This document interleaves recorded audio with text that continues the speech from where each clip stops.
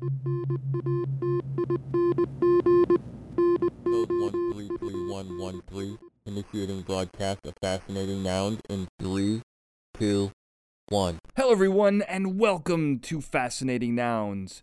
Now, if you are listening to this transmission, we are still the galaxy's most trusted source for incredible people, places, things, and ideas. Now, together we arrive at this curious nexus point, and we will explore the strange, unusual, offbeat, bizarre, intriguing, interesting, invigorating, quirky, quaint, quizzical, weird, wild, wacky, the fun, the frivolous, and the fringe, plus all the spaces in between. I am your host, Daniel J. Glenn. Hello, Fascination. Welcome to the show. So even if you're not an art historian, I'm guessing you've heard about a little piece of art in France called the Mona Lisa. Now, it is literally small, but it is figuratively large. It is probably the most famous piece of art in the world. Now, this wasn't always the case. As a matter of fact, its rise to superstardom was because of its theft. Yes, it was stolen in 1911 by Vincenzo Peruggia, who decided, well, we'll get into that in a second. He had his reasons, and he walked into the Louvre, walked out with the Mona Lisa, and the rest is history. And that history, we're going to learn from our guest today, Noah Charney, who not only is an art historian, but he also specializes in the history of art theft. So who better to discuss the theft of the world's most famous art piece? We're going to get right into this because we got a lot to cover. Noah, thank you so much for being on the show today. Well, so let's talk about that book, The Thefts of the Mona Lisa. And one thing was clear after reading. Well, actually, two things were clear, Noah. Number one, you don't like conspiracy theories, which is a shame because some are super fun. Some are destructive as well, but some are really fun. And two, you really don't like that most tourists don't know about the Mona Lisa. So hopefully we're going to change that. But we're not going to change that just yet because, you know, while the Mona Lisa is possibly the most famous piece of art in maybe the history of mankind, we got more business we got to get to, Noah, before we even scratch the surface of the Mona Lisa. And that is, you know, I could not believe this. And if I didn't see it with my own eyes, I would not believe it. But there are two Noah Charneys in the world. I first thought that one was your alter ego because on the website, there's no picture. It's kind of like Banksy. There's no picture of him anywhere. And I thought maybe you were moonlighting as, you know, an ecologist, a conservationist studying insects. But no, as a matter of fact, you just did an interview, like a double interview with him 2 weeks ago.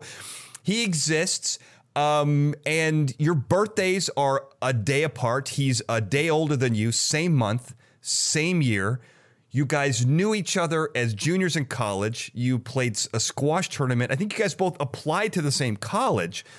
Now, you specialize in forgeries, art forgeries. Is there any possibility that you are, in fact, his human forgery, a.k.a. a clone? Is there any chance of this at all?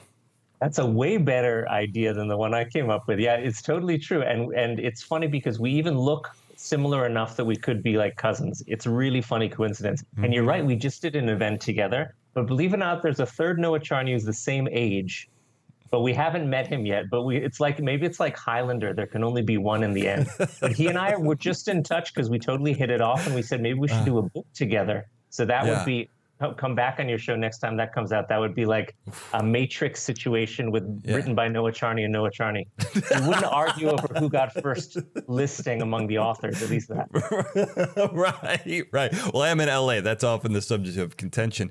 So this is great. I was going to mention, you spoiled my little surprise here, is that there's a third Noah Charney, who I think is an investment banker in New York, if I understand it correctly. There was this great documentary about triplets who were kind of separated at birth and they ended up finding each other later.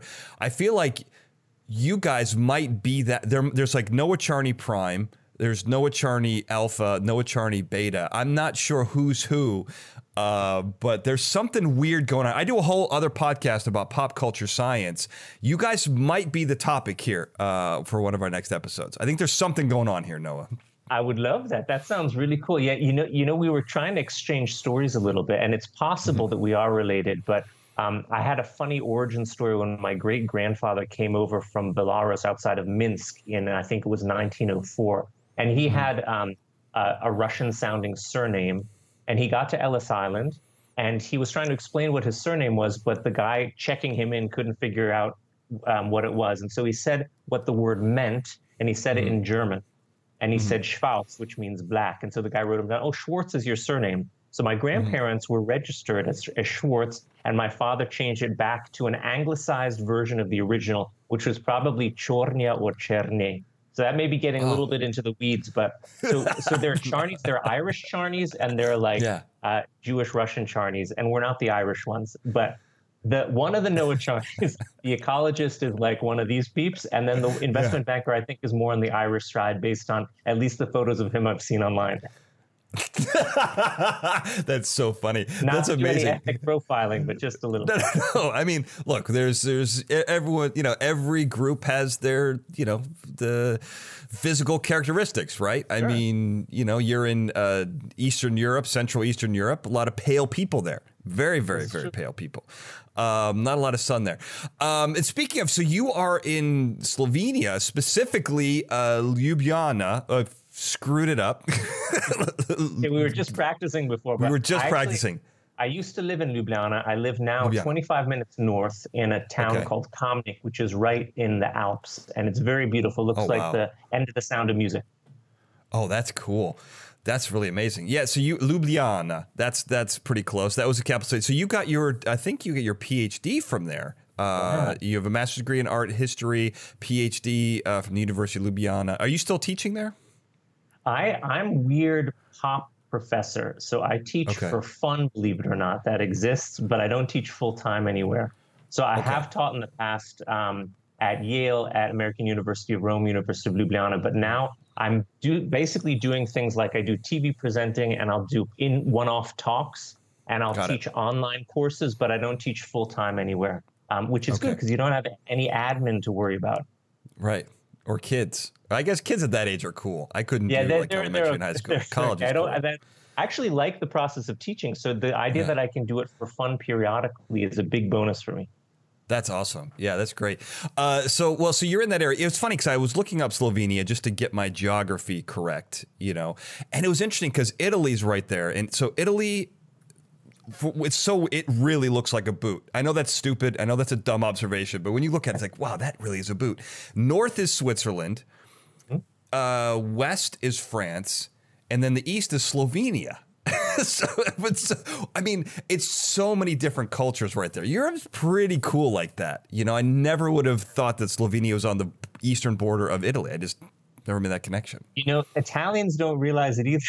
they're our neighbors, but I remember we went to a doctor in Italy just a few years ago, and my wife has a Slovenia ID, part of the EU and whatnot. It's been an independent country since 1991, part of the EU since 2004. And they were looking to figure out how to enter her into the system at the doctor's office in Italy, and they couldn't find Slovenia, and they didn't know what it was. And then they finally realized it was still listed under Yugoslavia. And so I think they're a little. They're not quite sure who their neighbors are, but that's okay. We'll hide behind the Alps, just hang out and be chill. It's all good. Someone should really update their database. Holy cow! All right, couple things we got to get through here. No, two other things. So are you an expert in symbology? Is that correct? I mean, like Robert Langdon from the Dan Brown novels. So yes, but I'm gonna throw you a little curveball because symbology isn't actually a word. The word you're looking for is iconography. Symbology was written in the Dan Brown book. And this is my thing in art history. So I'm a professor of art history specializing in art crime. But when I study art history and teach it, I like to teach iconography, which is the study of symbols in art. Ikon in Greek means symbol. So yes, but with a different term. I think he probably could have used iconography, but symbology sounded cooler. So he went with this sort of invented word. But yes, that's the thing that I'm into. Oh, that's fantastic. I love that. I mean, I'm not going to lie. I am a fan of those novels. And it brings too, to I light. see it. Are you? Okay, good. Well, it brings to light just how much, how rich all of these things are. Because we're so used to pictures, especially with Instagram and social media, especially where pictures are so boiled down to just disposable, very bite-sized, consumable things that don't tell you much. But when you're painting, when you're spending years painting an image, you're packing a lot into it. You have to, and I don't know how much of the Da Vinci Code is based in truth, but I imagine Leonardo da Vinci was packing a lot of stuff into his paintings. So I just love it. That much is true. And I have to say that novel really inspired me to start writing. So I have good things to say about it too. And you're right, just to go back to your first point, today we have such a tidal wave of images flooding us all the time that we tend to look at them very briefly and cursorily. There's almost a blink instinctual vision of them, and then you scroll on past. But back in the day, images were something more precious, and they were meant to be engaged with and thought about over extended periods of time. So yes, all of the Renaissance artists really packed a lot of information in it, some of it more covert, some of it more overt. But I love the Da Vinci Code as a read. What I watched, the Thomas Crown Affair, the Pierce Brosnan version, which got me interested in art theft, and the Da Vinci Code, and they came out right around the same time. And the Da Vinci Code, I wound up kind of doing a deconstructive reading to figure out what he was doing that made it so addictive to read. And in the process, I was trying to take notes on how I would write my own first novel, which came out shortly after. And in terms of pace and whatnot, was inspired by that. The thing that I didn't like was there are all sorts of factual errors in it, or kind of kooky theories that are stated as fact. And that's not a problem in principle, except most readers thought it was all real. Yeah. And the way to approach that in a different way that I prefer is Steve Berry, who's a colleague of mine. We're talking about doing a book together, and he sells a similar number of books to Dan Brown. He also has their easy read art adventure, slightly Indiana Jonesy thrillers. And every one of them is a New York Times bestseller, so he's doing very well. But what he has at the end of each one is a little section about what he changed from known history to suit the plot. So there's no way you could be fooled if you don't want to be. And I like that. So to me, that's a cool little addendum. Whereas the Dan Brown books, it feels like nobody's checking the facts. And for example, he cites in Inferno the organization I founded, ARCA, which is a research group. And he has a few sentences about it. And the few sentences about it were exactly what we had on our website then. I was like, I'm seeing the level of in-depth research that is going on. But I appreciate the shout out. And the books are super fun. And he's laughing all the way to the bank. So hats off to him. Yeah. Well, yeah, it's also this other thing where, I hate to break it to everyone listening, but the book is fiction. Now, there was a book, I know that there was a famous lawsuit, like Holy Blood, Holy Grail, where they did do research, and their book is allegedly factual and that he stole a lot of their story. That's a whole different issue. But at some point, as an author, if people in reading a fiction book are going to think that it's real, that's kind of on them. It is in the fiction section. I think that's fair enough. Absolutely. It's in the fiction section. And what's interesting, the Holy Blood, Holy Grail is published as nonfiction, but it turns out a lot of that was made up too. So it's kind of like this fiction, nonfiction hybrid. But he did borrow a lot of the stories and twists from it. So it's like reader be warned, you're in the fiction section. But part of what appealed, I think, is that you wrote it in such a way. It's like, I have this amazing secret, and nobody knows about it except the 47 million people reading my book right now. I'm going to tell it to you. And then it turns out that it's bogus, which is kind of a bummer. There are also little details that didn't seem to benefit the plot, but that sort of make you itch if you know the right answer. So, for example, he's got a scene in the Da Vinci Code where somebody takes the Mona Lisa off the wall and is like holding it up between them and some security guards. And he describes that the person holding it, their shoulder is poking through the canvas, like protruding through the canvas, so it's bulging out. Well, the painting's done on panel, a wooden panel. Does it matter to the plot? I mean, not really, but it's like somebody saying, like, the capital of the United States is Des Moines. And then, Right. but nobody knows, and it's a secret. And then if you know, it's a little bit annoying. So it drove scholars nuts, but you know, you have to take it with a grain of salt. Sure. Well, and you are one of those scholars. I mean, working in film and television, it is funny when you talk to experts who, I mean, look, when I see people shoot guns, it drives me nuts because there's no kick. They hold the gun out straight, a poof of smoke, a loud bang, their arm goes nowhere. It's like, well, have you ever shot a gun? That's how it works. Yeah, but there's all these little things, right, where experts kind of get in the weeds. Yeah. Hey, I remember there was one great thing. It was never let truth get in the way of fiction. Or wait, I'm missing. In the way of a good story. Do I have a good story? Thank you. I'm screwing up everything today. But thank you for correcting me. Well, so one last thing here. This is probably outside of the Noah Charney was my favorite factoid. This is another factoid that I think probably is an easy number 2. You were an expert on ancient aliens. Now, so first of all, embarrassed you. Well, so first of all, I want to know how an expert in art theft and iconography is how you ended up on the show. But number 2, it made me go back and look because this other podcast I do is with Dr. Michael Dennin, who is a consummate expert on that. He's always on that show. And I've interviewed several people from that show. So I went through and I made a list. You are technically the 13th expert from Ancient Aliens that I've interviewed. And I have 2 others already in the pipeline for the future. One's an insect expert, so not in the UFO world, even though I do love that world. And 2 other people I have interviewed for other shows or that I've met in some sort of creative basis. So you're number 13. It seems weird. You got embarrassed, but you're joining a very, a respectful and honorable group here. You should be proud. A lucky 13. I'll take it. It's. I think the UFO stuff is so much more fascinating than what they put on the show. And that's maybe my only objection. But I host like maybe 1 or 2 TV programs a year, or I'm a talking head. So I get semi-regularly invited to these things. And that one, I remember I went down and I said, I'll come on if I don't have to talk about aliens. And we were just talking about the story of Leonardo da Vinci, and they got other people to do the alien parts. So that much was okay. But yes, some of the credit, that's the only credit that's like a little, I'm not sure how cool that is. But it's cool. Yeah. I mean, the UFO stuff, especially the more recent things that have come out, are so much more fascinating than the like new agey kooky stuff that at least in the past used to be on the show. And so I have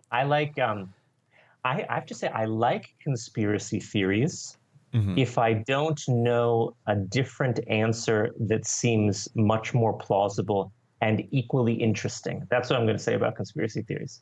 So if the same thing can be explained in a way that seems plausible and it's just as interesting as the conspiracy theories, then I prefer that. Otherwise, I like the kooky headline stories. I just you're right. There's a little bit of a tone in my chapter of my Mona Lisa book. I was like, all right, people. A little bit. Yeah. You made it loud and clear. Look, I mean, I can understand that because you're going through a lot. And also, we'll get into this a little bit, but art theft is really interesting because the perception is that it's high-level crime, doesn't happen very often, and it's, beyond white-collar. The Thomas Crown Affair is a perfect example of what I think most people think of when they think of art crime. Now, I actually have done episodes on art crime before, believe it or not. I've talked to a PI who recovers art. I covered Rose Dugdale. She stole several Vermeers. And the Gardner theft, which is, I think, it's still an unsolved mystery. I think the largest amount ever. But we're going to talk about the Mona Lisa, which that may have been, I think the highest amount of art financially, monetarily speaking, but nothing compares to the Mona Lisa. And what happened here made Mona Lisa a star. I mean, getting stolen. But it's funny because the book that you did, I think it was supposed to commemorate the 100th anniversary of the theft, which happened in 1911. But lots of stuff has happened to the Mona Lisa. I'll just quickly, I'm just going to do broad strokes. You fill in the gaps here. But, in 1956, Mona Lisa was attacked twice in that year, sprayed with acid, damaging part of the lower part of it. After being restored, a Bolivian threw a rock at the painting, hitting the elbow. 1974, the Mona Lisa went on tour in Tokyo, sprayed with red paint to protest museum policy for disabled visitors. It's always the target for some kind of protest for some reason. But at the time, I believe, and now it's in a climate-controlled, bulletproof, earthquake-proof glass case. And then 2009, a Russian woman threw a newly purchased teacup at the painting for her not allowing to get citizenship. 2022, a man dressed as a woman in a wheelchair smashed cake all over the Mona Lisa. And just, I think maybe the day after you and Noah Charney Prime did your whole presentation, 2 protesters threw soup at the painting in protest of unsustainable food production, wasting pumpkin soup. Hopefully it was sustainably processed. So for some reason, Noah, Mona Lisa gets a lot of heat, man. She's taken a lot of hits for people's protest. Why is that? What's going on here? Well, the main reason is it's so iconic. It's by far the most famous artwork in the world. And so when people want to get headlines and they feel frustrated that people aren't paying attention to them, they want to do something that is going to make the world sit up and take notice. And unfortunately, some climate activists whose cause I sympathize with, but I don't sympathize with the way that they're trying to get attention, have been deciding to try to deface famous works of art, which is neither here nor there in terms of getting anything done except probably making the same liberal people who would support their cause think that they're acting in very destructive ways and disliking them. But Mona Lisa as a target, you want to pick something to attack that's going to get headlines. It's a good choice of an inanimate object. The only parallel I might have is some people who have attacked and tried to kill presidents, like Ronald Reagan, when the guy tried to kill him to get Jodie Foster's attention back in, I guess it was the early 1980s.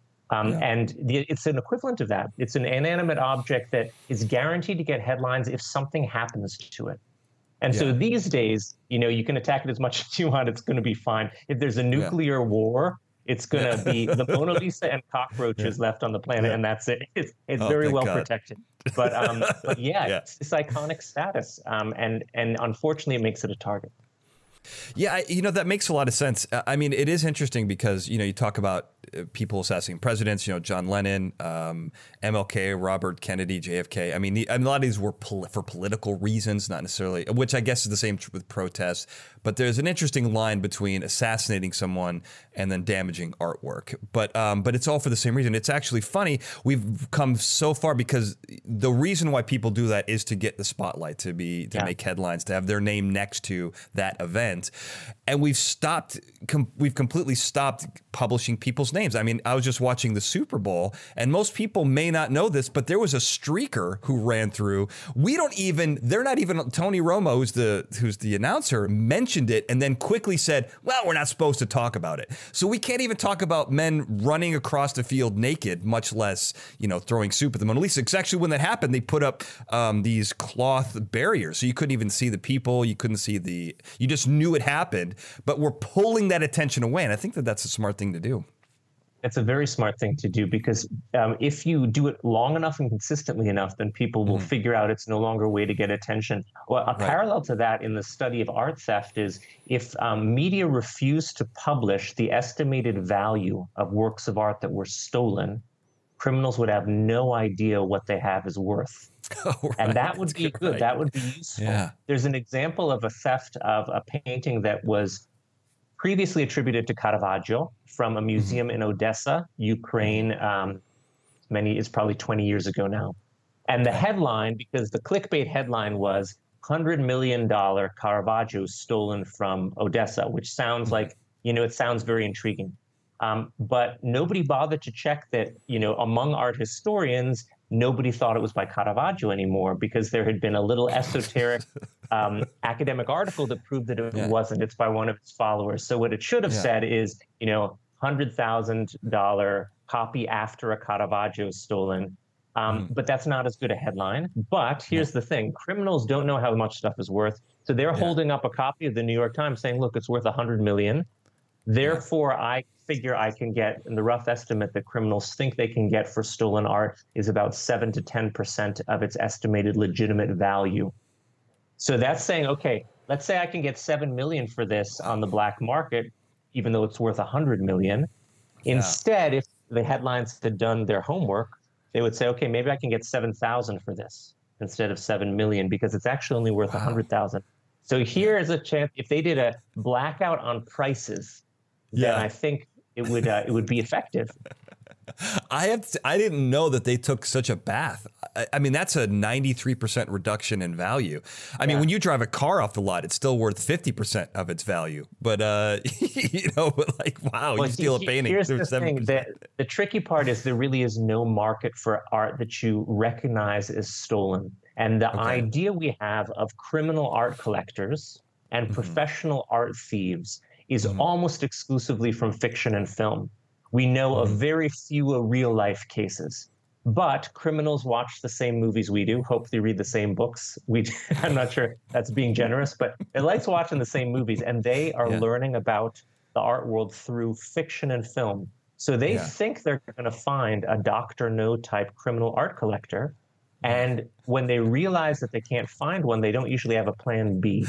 Right. So sometimes it works to our advantage, but they keep on stealing, thinking there's a market for it. And then how do we know this estimated value? Well, there have been police who go undercover in sting operations to try to recover stolen art. Okay. Stolen art recovered usually through paid criminal informants who are on the payroll of police departments, effectively ratting out other criminals. Because criminals like to brag if they have famous art. It's considered high quality crime, a cool thing to do, has been since the Victorian era. And then they pose as criminal collectors, these police undercover. And then we get a report of how much they were asked to pay for the work relative to its legitimate value. And it seems to be about 7 to 10%. And then, the more famous the work is, the harder it is to sell. And so criminals can get desperate, and occasionally they fall for policemen disguised as criminal collectors. Yeah, the thing that makes it, I mean, the crime of it obviously is something that you're not going to like. But the thing that really gets me is how they would treat the art, right? You don't know. They're not conservationists. They're not art lovers. They're not art historians. It's just a thing that's worth money to them. But it's a cultural icon. These are things that have significant value. And the Mona Lisa is number one on that now. So let's get into that for a second. So, you mentioned you don't like when tourists don't know about the Mona Lisa. Let's give them just a little taste here. I want to start with Da Vinci. Because it's interesting, because in the book I learned that, number one, Da Vinci was notorious for not finishing his projects. The Mona Lisa may be one that he didn't finish. Maybe he finished it. Before he died, you said that he was quoted as saying he regretted never completing a single work. Quote's probably a strong word, maybe paraphrase, as saying he regretted never completing a single work. So that's super interesting. And I learned in your book that there are several other Mona Lisas out there, probably either very good 16th century reproductions or works done by his followers using the original Mona Lisa as their model, if I understand it correctly. So correct that if it's wrong and tell me a little bit about what makes the Mona Lisa so special. So what makes the Mona Lisa so special has a lot to do with the hype that surrounded Leonardo, and then the fact that it was stolen. It was always considered one of the great Renaissance portraits, but not anything more special than, say, Leonardo's Lady with an Ermine, which to me is a superior painting, or Raphael's Lady with a Unicorn. It's among the great Renaissance portraits, but there was a real cult of Leonardo, and that began thanks to a book by Giorgio Vasari, who is considered the godfather of art history. I have a book about him called Collector of Lives. And he wrote the first really big art history book, perhaps the first official art history book. In 1550, it was published. And it helped effectively make the modern way that we think about how museums are curated, how the art history world works, which artists are the best. These are largely based on Vasari's ideas hundreds of years ago. For example, the Ninja Turtles, Raphael, Michelangelo, Leonardo, and then Donatello lived a generation earlier than the others. The fourth one should be Titian, but I'm going off track here.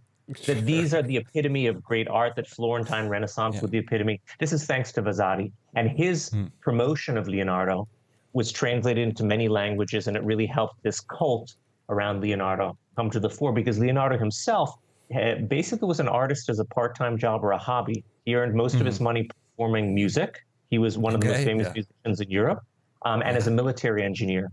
And he didn't do a lot of paintings. But the Mona Lisa, part of what made it famous also is the fact that it was acquired by Francis I, the King of France, after Leonardo passed away from his estate. And it was an iconic work in the French royal collection and much copied. And then we have the fact that it was stolen. But until it was stolen, it was only one of the many famous Renaissance portraits, and Leonardo's name was more famous than any one of his works. And then it gets stolen in 1911. And this is relatively early in the international news era, but this made international headlines. And it made international headlines for a sustained amount of time, because from the time it was stolen to the time it was recovered was about 2 years. And it really wasn't kicked out of the headlines until the Titanic sank and took over people's imagination. This was like a play-by-play whodunit that was constantly in the news, and it was in the world news. And from that point on, it really became fixed as the most famous artwork in the world. Well, I can't help, but as you're explaining this, I can't help but see parallels to Kim Kardashian, right? Because there seems to be a strange cult around Kim Kardashian.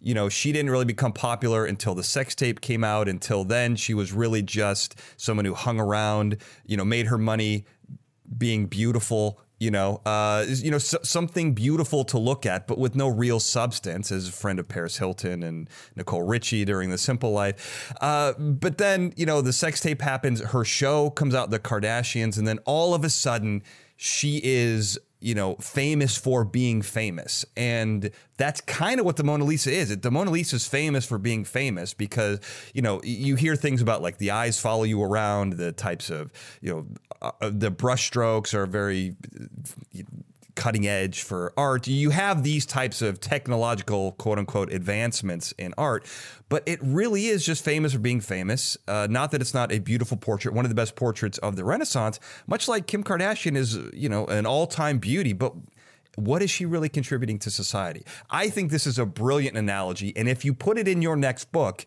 you have to put me on as a co-author. Got a footnote you at least, right?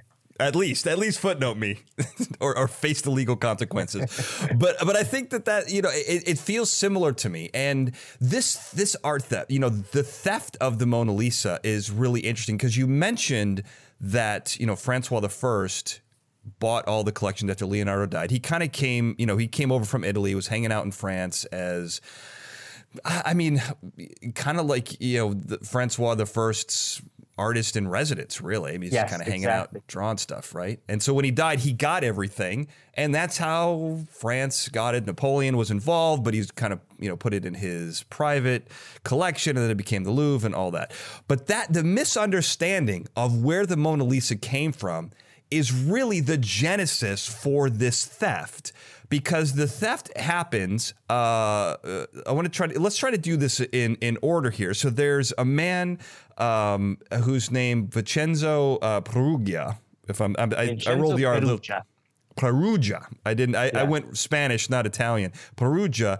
He believes that Napoleon, you know, sacked Italy and stole the Mona Lisa, and this is one of the alleged motivations for why he stole the Mona Lisa, and that he wants to bring it back. Repatriate it to Italy. That is his motivation. And it's just context at the time. Those his motivation. But at the time, the Louvre is extraordinarily easy to steal from. People, you know, I think there were headlines that, you know, you wake the guards if they fall asleep type of thing. And, you know, I think there were caricatures of people just putting stuff underneath their coat. This is bananas to me. But that was the environment. This is not some Thomas Crown affair or, you know, sneaking into Alcatraz type of, you know, event. It's not Prison Break. This is you walk in, you take it, you walk out, and 2 years later, it's hidden for 2 years. It's crazy to me, Noah. Yeah, it's a really funny time. So alarms had been invented, but they were very irregularly used, and they would go off at the wrong time. So it wasn't really a thing yet. And the Louvre was locked down at night, but during the day, you have to provide access to people, and you'd have statues on tables or on plinths with no protective vitrine. You would have works of art hung on the wall, but not locked. They're not bolted in any way. And it was in the media that, one of these days somebody's going to steal the Mona Lisa because, it's the security's so lax. And someone who was actually wound up writing to a newspaper to complain that he hadn't been able to steal the Mona Lisa. Someone else had gotten there first, was regularly stealing from the Louvre. I don't know, maybe you may want to circle back and we'll talk about him, but he wrote to complain that, now this guy's funking up my groove because now they're going to be more secure than it was before. But he was literally popping in. There's a quote that he once said to his girlfriend, "Honey, I'm going to the Louvre. Do you want anything?" And she thought he meant the shopping arcade that's next to the museum, but he meant the actual museum itself. Yeah. That's amazing. That is so funny. I didn't know that. Yeah, we may circle. We're going to circle back. There's a side story here we're going to get to. But because there's really two things. You've got the theft, and then you've got the police chase. And they're in parallel. We might have to do one, then the other, because I think the theft is shockingly simple. Very quick. And I mean, I don't even know if any planning really even had to go into it because, the true irony here is that Vincenzo was brought onto the Louvre. So he was kind of like a third party contractor. And if I understand it correctly, he was there to build. They had recently decided that they were going to start protecting artwork. I believe probably after one of an attack on one of I think there were two other pieces of art that were attacked or damaged, and they were like, hey, we should probably do something about this. So they brought in people to secure like 1,600. You can get, if I'm getting this wrong, let me know. 1,600 pieces of art. And he was there to build devices to protect art. And that's how he gains access. And he essentially goes in there early one morning. There aren't a lot of guards around. He pulls the thing off the wall, goes down not a fire escape, but like a back stairwell, drops the frame off, gets locked in the stairwell. And this is where there's two stories. I think in your book, he tries to handle, breaks the doorknob off. A plumber comes down and lets him out. And in the documentary, I think you mentioned, I have the name of it. It's escaping me right now. But there's a great documentary, which I will mention the name of in a second. He actually gets locked in the stairwell and then comes back out and takes the Mona Lisa, puts his smock over it, and then walks out the front door. Either way is super bold, but that's kind of it. That's the theft. I mean, in a nutshell, right? Yeah. So you had it almost completely right. He worked for a company that was subcontracted. Subcontract by the Louvre to make protective glass cases over his most famous works because an Ingres painting had been attacked by an anarchists, and they were afraid that other works would be targeted. So yeah, this was basically a crime of opportunity because he found himself, he was an Italian expat in Paris. He was an amateur painter, mandolin enthusiast, and he decided that, you got to do something. You got to fit that in there. Right? Mm-hmm. And he saw that he had access to the Louvre, so he basically hid overnight from a Sunday to a Monday, and waited for guards to walk away. Again, when the museum wasn't open, there weren't that many guards on duty. They would just do their rounds, and he snuck out. And this is the same, and that's well, I don't mean to interrupt you here, but just so people can get a sense, this is the exact same technique that the Wet Bandits use in Home Alone, or Home Alone 2, where they stay overnight in Duncan's toy chest to then rob it the next day. So this is not unheard of. I like what you're doing. I once wrote an article about how museums are secured based on Home Alone. So I'm totally right that we're on the same wavelength here. The Home Alone answers everything. So he sneaks out when he hears the footfalls disappearing down the corridor. He takes the Mona Lisa off the wall, brings it to a service stairwell, removes it from its cumbersome frame, wraps it in a white sheet, and heads down. And his plan is to leave the stairwell, cross what's called the Court of the Sphinx, and disappear into early morning. But he tries the door, and it's locked. But he had tools with him, so he tried to remove the doorknob and figured maybe that would pop the latch. He puts the doorknob in his pocket, tries to open the door, it's still locked. He seems to have thought of trying to remove the whole door from its hinges, but figured it would be too noisy. And as he's trying to figure this out, he hears footfalls coming down the stairs. And it was a night janitor. And we have no record of what the janitor thought, but I guess he didn't think too much of the fact that someone had a Mona Lisa-shaped package wrapped in a white sheet under his arm, and he opened the door for him, and he disappeared into early morning Paris. And there was an eyewitness at the shopping arcade next door who remembers someone in the early morning walking out of the museum on a day that it was closed, wearing a Louvre worker's uniform, and throwing something over his shoulder as he walked away. And the police found that it was the doorknob. So it's this crazy moment, and then it's not seen again for 2 years. So that is what happened. So he was let out. He didn't walk back through the. He was let out. I mean, that's what my research showed. But the documentary is also very good. So it's possible that there are two different versions of the story, and we don't really know which is true. Right, and it's called Mona Lisa Missing: The Man Who Stole the Masterpiece. It's actually on YouTube. I'll put a link to it.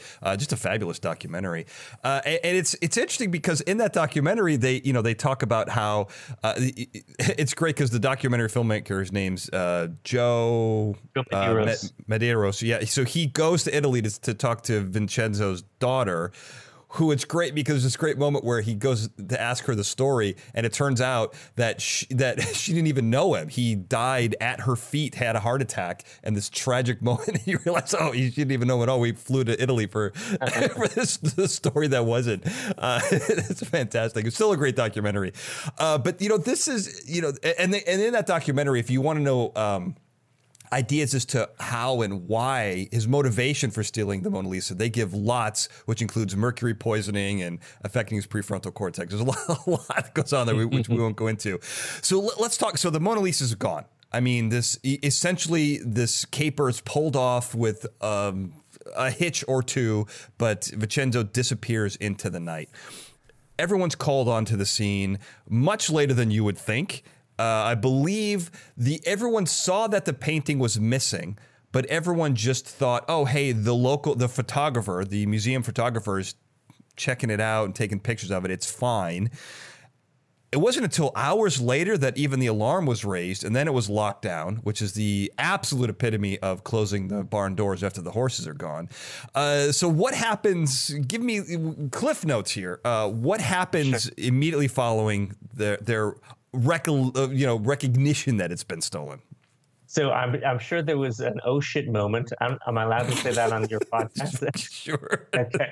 You can swear as long as it's comedic. I'll allow it as long as it's funny. Yeah. And there was a lockdown, and then arriving on the scene was this at the time quite famous prefect of police called Louis Lepine, who was known for being a strike breaker. And one of the more advanced people in terms of operations and criminal investigation, things like forensics. He was quite a pioneer. But this was one that really had him stumped. So he locked down. He interviewed everyone with Louvre access, and he interviewed Vincenzo Peruggia twice. Two times. It doesn't seem like he ever suspected him. And now, to be honest, he may not have suspected him because there was essentially a sort of ethnic prejudice among the French against Italian immigrants at the time. And so it may have been the assumption that an Italian wouldn't be able to pull this off. But, he had no leads. There were various theories. The assumption was that it had already left France. Maybe there was some foreign power who took it trying to get revenge at France. But it was a huge scandal because it was very enthusiastically covered in magazines and newspapers, particularly the liberal ones that used it as a way to basically make fun of the conservative French government. So it was repeated constantly. All the details were covered, and it was really relentless, and it broke out international news. And so there was a lot of pressure put on, and it ruined the career of the director of the Louvre at the time, who had to resign, this police prefect. And along the way, they were grasping at straws. And one of the straws they grasped at is wound up apprehending Pablo Picasso and his best friend, the Polish poet Guillaume Apollinaire, on suspicion of having stolen the Mona Lisa. Now you have to tell me. Do you want me to go? And No, do so this let's side story? To I'm be going to continued. stop you there. Yeah, because we're Okay. going to preempt a bonus. We're going to do a bonus episode on the Pablo Picasso as art thief side story here. So check that out in the audio feed here. But this is a great place to just pause you for a moment, because you're talking about the media. This is right when global news is really coming into the forefront. So much so. So this factoid will tell you all you need to know about what was going on and how no one really knew what the Mona Lisa was until this theft. The Washington Post published the wrong photo of the Mona Lisa when they were describing this particular theft. So in no way, shape, I mean, that wouldn't happen now. That's silly. I mean, it's unfathomable now. But at the time, they were like, oh yeah, this is probably it, and boom, went up. In case you've seen, quality journalism. It was not the household name that it was after the theft. That was the main thing. This is what shifted it from one among the very famous, beautiful Renaissance portraits, if you were into Renaissance art already, into something that was iconic. And we will go back in the bonus to talk about Picasso, but we're going to skip that now.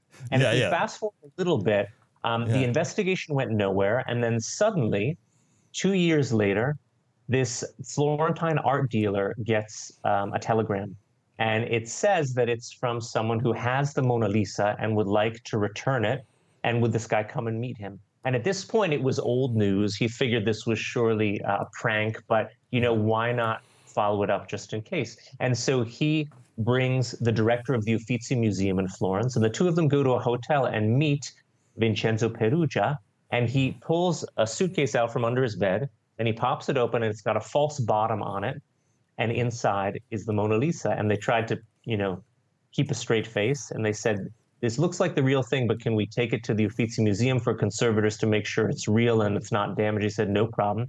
And he was very surprised that the next knock on his door is the police arresting him, because Perugia seems to have thought that he would be welcomed as a hero, repatriating this famous painting.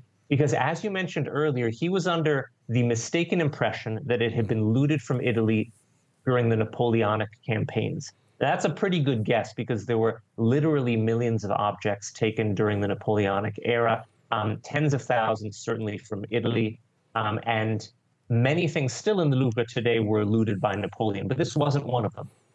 And there's some thought that he may have, once he stole it, tried to think of a way to sell it to perhaps a wealthy American collector. But there's no evidence that he tried more than considering it, because he probably realized that he didn't have the connections or the infrastructure to do that.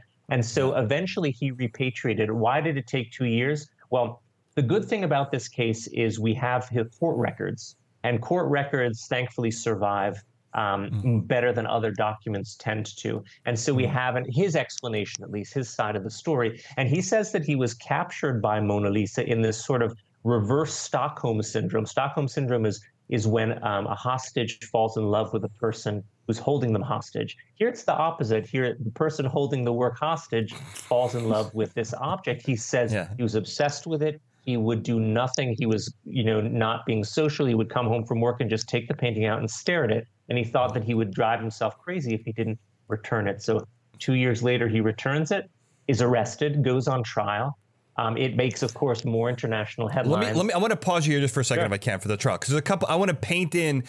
I'm the Leonardo here, and I want to paint us a full picture here on this canvas, because there are a couple just small details that I think are so great. Number one, when they were during the investigation, while they're looking through this, they realized that it must have been an insider job, because the Mona Lisa was pulled off. It's not like when you hang something in your house where it's just on a nail and there's like a line of wire in the back. They did it a little differently back then. It was very complex. And I think it was determined that someone with knowledge could pull this off in seconds. Someone without knowledge navigating that, attachment mechanism would take 5 minutes. So I thought that was really interesting. And, when when the Mona Lisa was gone, they ended up reopening the Louvre, and that empty space was a star attraction. So the painting that wasn't there brought in tons of people. I thought that was really great. And then when Perugia gives the, when he's back in Italy and he says, hey, here's the Mona Lisa, I'm a hero, they take it to be verified. And the way they do it, if I understand this correctly, there's a term for it. You're going to know it if I can find it quickly. I cannot. It's where they basically look at the cracks in the oil paint over time and are able, like a fingerprint, to determine that, oh, yeah, this is that Mona Lisa. That's really cool. So I don't need any comments on any of those three things. So the term you're looking for is craquelure, which is a French word, and it refers refers to this web of cracks that happen in oil paint when it dries and when the support it's on expands and contracts due to changes in humidity over time. And basically, this is the thing that's hardest for forgers to replicate because they have to make something that was painted recently look sometimes centuries old. So if the craquelure looks authentic, then it's safe to say that the work is of the correct age. There isn't a way to identify uniquely, or at least there wasn't at that stage through the craquelure, that this is the painting, but now they can do it. Now you have these, microscopes and this level of photography that you can look at a tiny corner and match it to a photo of that tiny corner taken from the original. So some of the things that they can do today are absolutely incredible. And that's one of the breakthroughs also that you mentioned earlier with some of these copies of the Mona Lisa and determining whether they might have been painted by Leonardo or in his presence, or if they were copied after the final was made. But yeah, it's a crazy story. The fact that they didn't get anywhere with the investigation, the fact that they interviewed the actual thief twice and never suspected him. It was a total bungle. But it was almost comical, especially in retrospect. I think it would make a great comedic caper film rather than a dynamic heist drama. Well, the other thing is that, talking about these cracklers, which is a fantastic professional name, there's also the fact that they had his fingerprints on the case. They had I think it was a left thumbprint of Perugia on the actual glass, and they had fingerprints at the time, so everyone was fingerprinted. So they had they had the information that they needed, but it was all analog.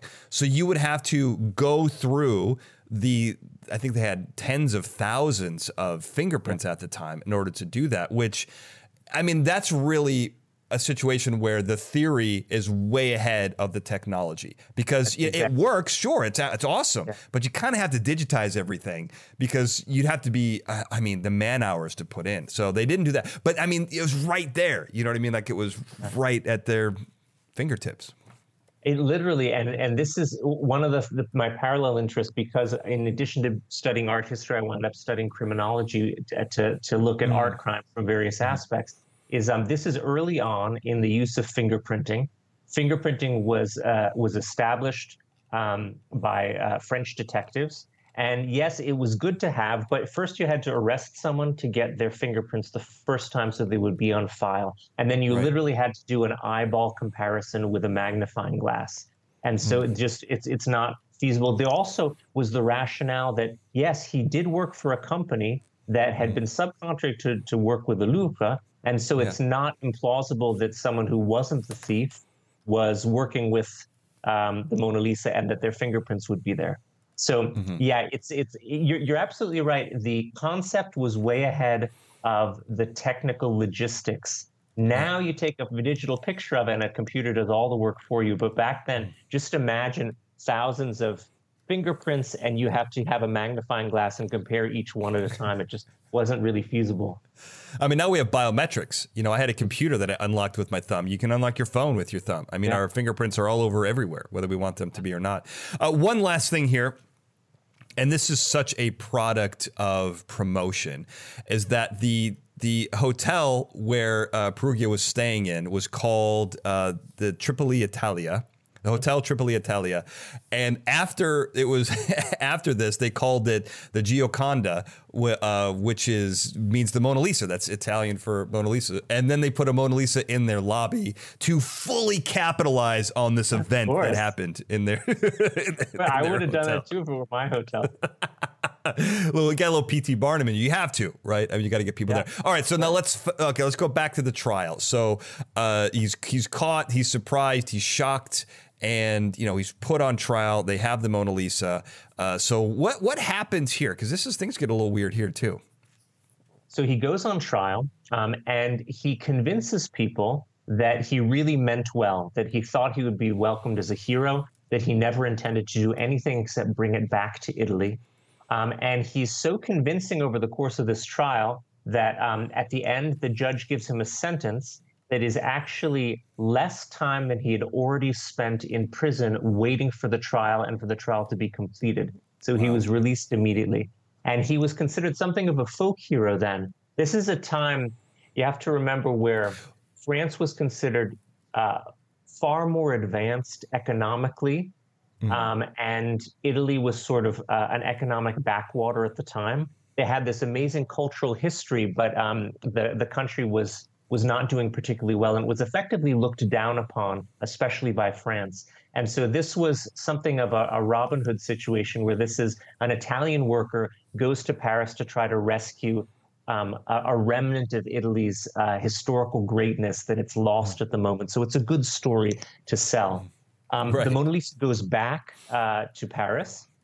It was on display briefly in Italy, and then back at Paris, and then. Well, hold on. Let's not. I don't pause one thing here, because when it's in Italy on display, it's so popular that I think 30,000 people saw it in a week. Yeah. So I mean, it was a big deal. It was a huge deal. It's like a war hero coming home.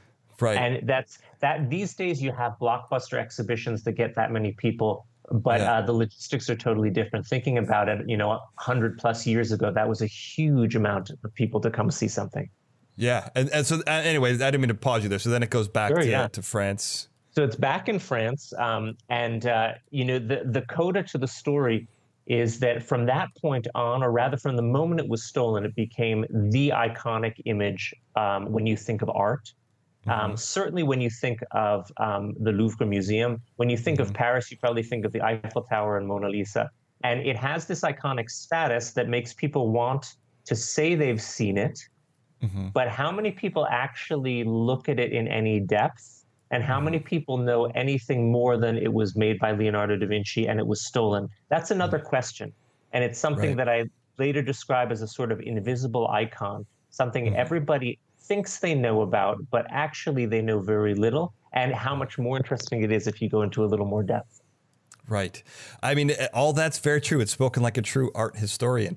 So I want to paint in a couple of just a couple more brushstrokes on the trial, because there's a couple of cool things here. So he was sentenced, and from what I understand, he entered a guilty plea. He gets sentenced, serves an amount of time, and then requests to be let out early, and then they let him out, is because he had already served time. Is that not correct? That sounds right. The short version is that he wound up getting off because he had already been in prison enough that he had served his sentence. But the basic idea is that he got a slap on the wrist, and he came out where they symbolically needed to sentence him because he did do something illegal. But the Italian people, the judge, didn't really want to, because he seemed like a good guy. He had the best in mind. Yeah, that's what I love, that because they have to punish him, and then like, well, you know what? He's done, isn't he done enough? I mean, God, for God's sakes, he's a hero, for Christ's sake. Yeah. Also during the trial, a psychiatrist claimed that Perugia was not mentally competent, which I thought was interesting. And the trial was really about, is it patriotism or profit? Did he do this for the country or to make money? Which, it's still in some circles is an ongoing argument. Sure. And one last little piece here, which, I think is a reflection both of the time and of today, is that on the stand, Perugia claimed that he knew the Mona Lisa was stolen from books and information that he had read, which is, to say that misinformation is not a sole characteristic of the modern era. So even happened, 100 years ago. I want to close with a conspiracy theory, because I know how much you love them, and it's one that I thought was really interesting in the book. But basically, really quickly, there was this theory that a man named Eduardo de Vallafrino wanted to Valfierno, thank you. Any pronunciations, you just pop right in because I'm butchering it here. But that he commissioned this art theft to make, I'm guessing to make the Mona Lisa available and also to give international headlines to raise the price. And then he was going to recreate, commission 6 high-priced, highly, very good forgeries. And that was the profit idea for all this, right? That was his business model. That's what I'm looking for. Well, this is interesting because this story shows up in one place by a guy who has a dubious record. Yeah. But and this conspiracy theory still exists, I think, because it is so juicy. And I know you hate it, but let's quickly tell me how this came to be.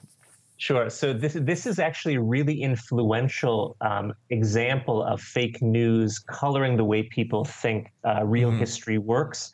Yeah. So it's an article that came out in the 1930s by a journalist, using the loosest sense of the word, named Carl Decker, who was writing for the Saturday Evening Post. And in that article, he claims that he met an Argentine count named Valfierno, who told him about how he had commissioned Perugia to steal the Mona Lisa in order to make multiple identical copies of it that he would then sell to stupid American millionaires. And each one would think that they had the stolen original, but they couldn't show it to anybody because it was stolen. And he was going to keep the original himself. And this was the master plan. And because of the fact that it came out in, this was a magazine of record at the time. It was an influential. Nowadays, we think of it because Norman Rockwell made the covers of it. Yeah. That's our association. But this was an important magazine at the time. So it sounded legit. It was written as if it was journalism. And it was an eyewitness account written about by the author. It turns out he had made up a lot of his stories, unfortunately. And this was one of them. There's no evidence that this person, Valfierno, ever existed. And it doesn't come up at all in anything that Perugia himself said about the theft.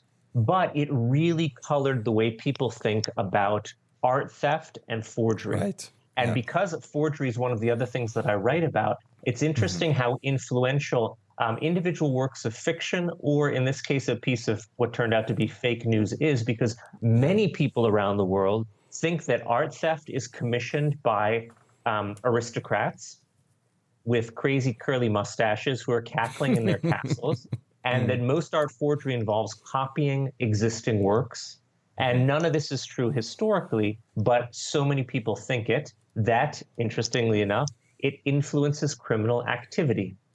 So we have fiction not only coloring the way the general public thinks, but coloring the way criminals think. And the fiction leads criminals to behave in ways that are in line with the fiction. And it makes the fiction sometimes a reality, which is totally mind-blowing.